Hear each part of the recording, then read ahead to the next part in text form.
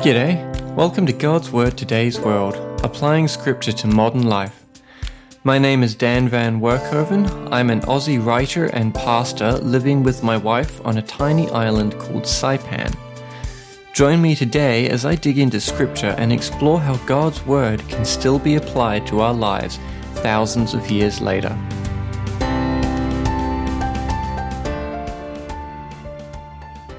Hey, you're listening to episode 23 of the God's Word Today's World podcast. In today's episode, we're looking at the importance of taking all ministries and decisions we make before God in prayer. Do we invest in prayer before we jump headlong into a new direction in life or a new ministry? We should, even if we're super busy and don't have the time.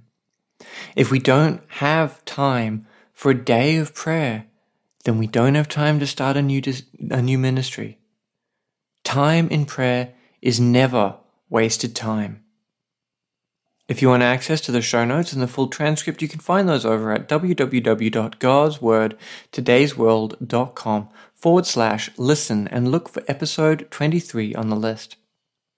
If you'd like to support the show, you can do so by leaving a rating and review on iTunes. But without further ado, let's dig in.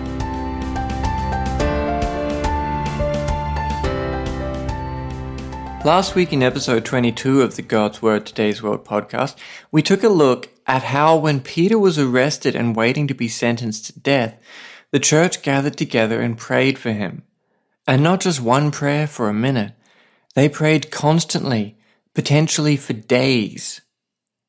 And their faith began to waver, so much so that when their prayer was answered, they didn't believe it at first.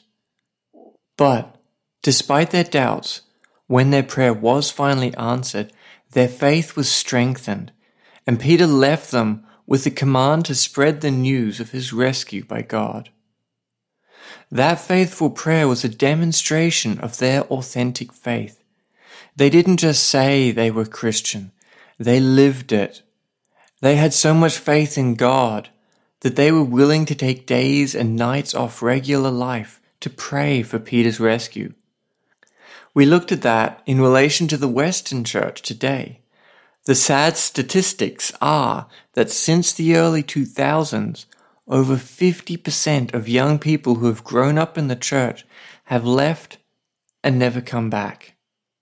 And why should they? The picture of Christianity that the Western Church by and large displays is that it's something to fill 90 minutes on a Sunday morning. So many adults talk the talk on Sunday and are someone completely different at home. And when young people see that, it is incredibly damaging. So I challenge us to have an authentic faith. If we want to raise a new generation that is even more passionate about Jesus than us, our lives need to reflect our faith every single day, no matter where we are, no matter who we are around. Young people need to see that our faith is real, and one way to show it's real is to faithfully pray. And when God answers prayer, tell those stories. Don't chalk it up to a coincidence or keep quiet about it. God doesn't just answer our prayer for our benefit. He also answers it for the benefit of those who trust us, who know that when we tell them the story, that it's true. This week, we're looking at making time to pray over decisions.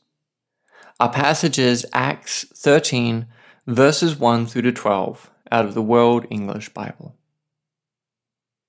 Now in the assembly that was at Antioch, there were some prophets and teachers, Barnabas, Simeon, who is called Niger, Lucius of Cyrene, Manaen, the foster brother of Herod the Tetrarch, and Saul. As they served the Lord and fasted, the Holy Spirit said, "Separate Barnabas and Saul for me, for the work to which I have called them." Then, when they had fasted and prayed and laid their hands on them, they sent them away. So being sent out by the Holy Spirit, they went down to Seleucia. From there they sailed to Cyprus. When they were at Salamis, they proclaimed God's word in the Jewish synagogues. They also had John as their attendant. When they had gone through the island to Paphos, they found a certain sorcerer, a false prophet, a Jew whose name was Bar-Jesus, who was with the proconsul Sergius Paulus, a man of understanding. This man summoned Barnabas and Saul and sought to hear the word of God.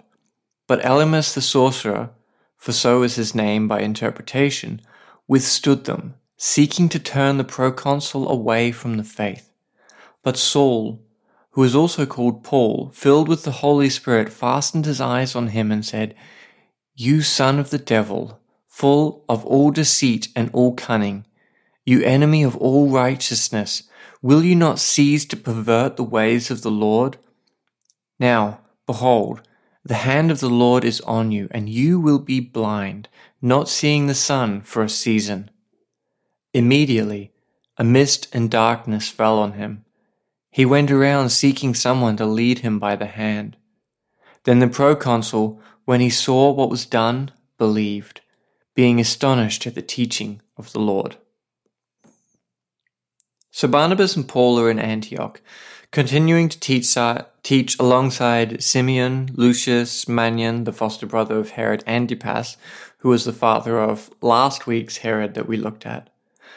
And one of the things I love about this church in Antioch is that they were worshipping and spending time in prayer and fasting.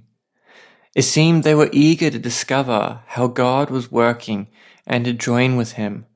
Rather than starting a whole bunch of ministries because they wanted to, it seems that rather they were devoting their time to worshipping God and praying, to being a family and providing for those in need, as we saw a couple of weeks ago with sending supplies to their brothers and sisters living in Judea. And as they were praying, the Holy Spirit told them to send Barnabas and Paul off as missionaries, to do the work that He has called them for. And so the church did exactly that. They had taken the time to pray, to ask God to make clear the ministries to invest time, resources, and people in. And God answered. But it is so easy to try build our own ministries without significant time spent with God and prayer and fasting first. It can be all too easy to find ministries that sound like a good idea and will require a lot of our time and energy, and then dive headfirst into those. And we do so with good motives. We want to serve God. But how often do we choose to first put a significant amount of time and energy into praying, into asking the Holy Spirit to make our path clear, to lead us to the ministry He's preparing? I am so guilty of jumping headlong into things without much prayer before I do. Time and again in my life, I've wandered close to burnout, and indeed I have burned out, all doing things that I thought were good and had just said yes to. And many of the things were good, but I've only got so much time and energy, and time and again I try to do everything, instead of following the example of the Antioch church and spending time in prayer and worship and fasting before starting something. I've just started things because they seemed like a good idea at the time. And what happens so often to me, though, is once I start something, I feel the pressure to just keep going, even if I realize I shouldn't have started it. Because if I quit, then I'm just a quitter who can't finish things. And so I keep going and going and going until sheer exhaustion and burnout forces me to quit. All the while, I tend to keep starting new things because I find something else that I think I should be doing instead. And as you can imagine, it is quite a vicious cycle. But reading today's passage led me to a question. How do we work out when it's time to quit something? It seems like an odd question to spring up from today's passage, but let me explain.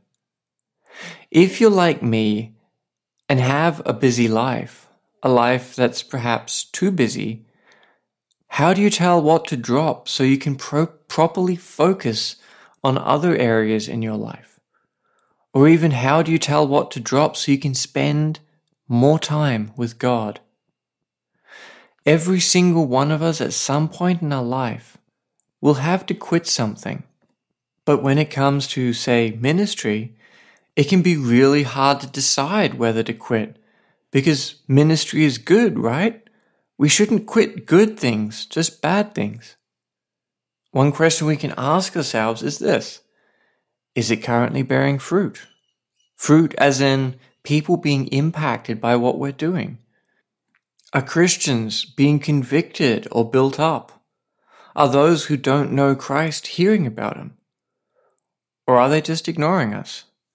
If we've been slogging away at a ministry for a while and it's not bearing any fruit, that could be an indication that it's time to put that ministry endeavor to rest and pursue something else after we spend a lot of time in prayer. One thing I noticed from today's passage is that even though the ministry was likely tough and exhausting, a lot of travel was involved, and facing people who actively sought to destroy Barnabas and Saul's witness, it's clear that God was behind that ministry. He was behind that effort they started. We know that because not only does verse 2 say that the Holy Spirit had set apart Barnabas and Saul, but also because the ministry bore fruit. And Holy Spirit-led ministries always bear fruit. One of the hallmarks of a ministry that's Spirit-led is that it bears fruit. That doesn't mean we'll always see the fruit though, but the fruit will be there. Another mark is that the Holy Spirit will sustain those in the ministry and allow them to keep going, even during hardships, even during persecution, even during bad times. And we see that when we read through Acts. Look at the persecution and the hardship the believers face time and again, but also look at the fruit being produced. Now, certainly there are times in ministries that we're involved in that we do face exhaustion, defeat, and it seems our ministry is fruitless. And it's easy to get discouraged in those times. Very easy. But if before we started that ministry, we spent time in prayer and fasting over the opportunity, and God made it clear that we should proceed, then perhaps we're facing a period of relying too much on our own strength and not enough on the Holy Spirit to sustain us. Perhaps our pride has taken over and we're fighting by ourselves, not allowing the Holy Spirit to fight through us. In those times, what should we do? Or what if we dived headlong into a ministry? Or it's a ministry that someone else gave us, not one we even planned to do. What should we do in those times of exhaustion, defeat, and apparent fruitlessness? Should we keep going because we agreed to it, and we shouldn't stop? The answer is actually the same for both. And it's this: take the time to pray. Make the time to spend with God. Perhaps that means taking a break for a time from the ministry in order to pray and seek the Holy Spirit's guidance. And I don't mean take time to sit and think about all the logical reasons for why we should or shouldn't continue. I mean kneel before God and earnestly pray for wisdom from our generous Father. And I don't mean a 5-minute prayer. I mean keep praying. Pray till our knees hurt and then some more. Pray until our stomach rumbles and we need food, and pray some more. Last week we saw the believers in Jerusalem praying for potentially days for Peter's release. They were awake late at night praying. They were doubtless exhausted, hungry, and ready for sleep, but they were praying. This week we see the believers in Antioch in prayer and fasting over what ministries to pursue. Time and again throughout Scripture, we see believers praying earnestly, fasting, not eating in order to continue praying and devoting themselves completely to God. And when was the last time any of us so earnestly sought the Holy Spirit's guidance on a decision that we just prayed about it? Personally, I know I don't do it anywhere near enough. Very rarely do I take decisions I make so seriously. Very rarely do I put that much weight on the Holy Spirit's guidance, on God's wisdom. And don't get me wrong, I think about things a lot. I ponder over decisions and I weigh up all the reasons for why or why not, why I shouldn't do something, why I should do something. I talk to people.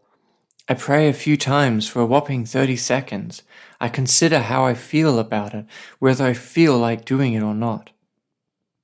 But rarely do I purposely clear my schedule and devote a large block of time to prayer over decisions. Some decisions I do pray a fair bit about. The decision of whether to stay in Saipan or head to the States was one such decision that had a lot of prayer for me recently. But most other decisions I don't take much time to pray about. And I should. So whether we're slogging away at a ministry that appears fruitless, or we're burned out and exhausted, the solution is the same. Even if we started that ministry with a lot of prayer and fasting and it was clear that God was saying to do it, we should still take the time now to pray. But especially if we started a ministry without properly devoting it to God in prayer and asking Him whether it's what He wanted for us to start or it was something that we wanted to start, we should take the time now to pray about that. Even if that ministry is going well right now, take the time to pray and bring it before God. Because the best ministries we can be involved with are the ones that He has set for us, the ones that the Holy Spirit is leading.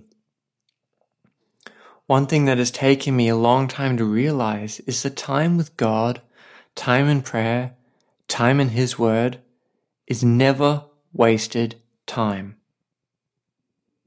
My point this week is that before we start ministries, before we fill our lives with things to do, let's pray about them. Seriously pray about them. Not just for a minute every day or so, but spend hours, if necessary, in prayer, seeking God's will. Take as long as necessary for the Holy Spirit to make the path clear for us. And when we face times of doubt, of overwhelm, of exhaustion, of feeling that what we're doing is fruitless, clear our schedules and once again pray. It's easy to feel that we don't have time for prayer, but talking to our Father in heaven is never a waste. And yet despite that, we fill our lives with nearly everything but prayer, time in God's Word, and worshiping Him. If you wanted to demonstrate to someone that you love them, would you fill up your life with everything but time with them? Or would you ruthlessly attack your schedule and force time with them into it, regardless of who gets annoyed at you because you're cutting out time to do stuff for them? How often do we ruthlessly attack our schedule and force it to allow us time to be with God? How often do we instead say, I'm just too busy. I've got so much to do. You don't understand. Work is crazy at the moment. I don't have time to pray. So my challenge this week is this. Attack your schedule, your busy life. Make time for God. Don't just fit Him into 5 minutes before you sleep. Show Him how much you love Him by being willing to sacrifice something else in your schedule so you can instead spend time with Him. After all, what's a bit of time compared to what He has sacrificed for us? What's risking someone being annoyed because we no longer have the time to keep them happy compared to what Jesus sacrificed when He came to earth to pay the price for our sins? And then, when we face decisions for ministry, decisions for anything that will take up more of our time, block out a day to just spend praying. If we can't afford to take a day to pray for something, then we can't afford to take the time to do that thing either. And I promise, time in prayer won't be wasted. Rather, it could be the best possible time you've ever spent. You might need to sacrifice some things in order to make that time, but it will be worth the sacrifice, I promise you. Thank you for joining me today on God's Word, Today's World. If you'd like to view the show notes or leave a comment, you can find the complete list of all podcast episodes over at www.godswordtodaysworld.com/listen. Hope to see you next week. Now go apply God's Word to your life.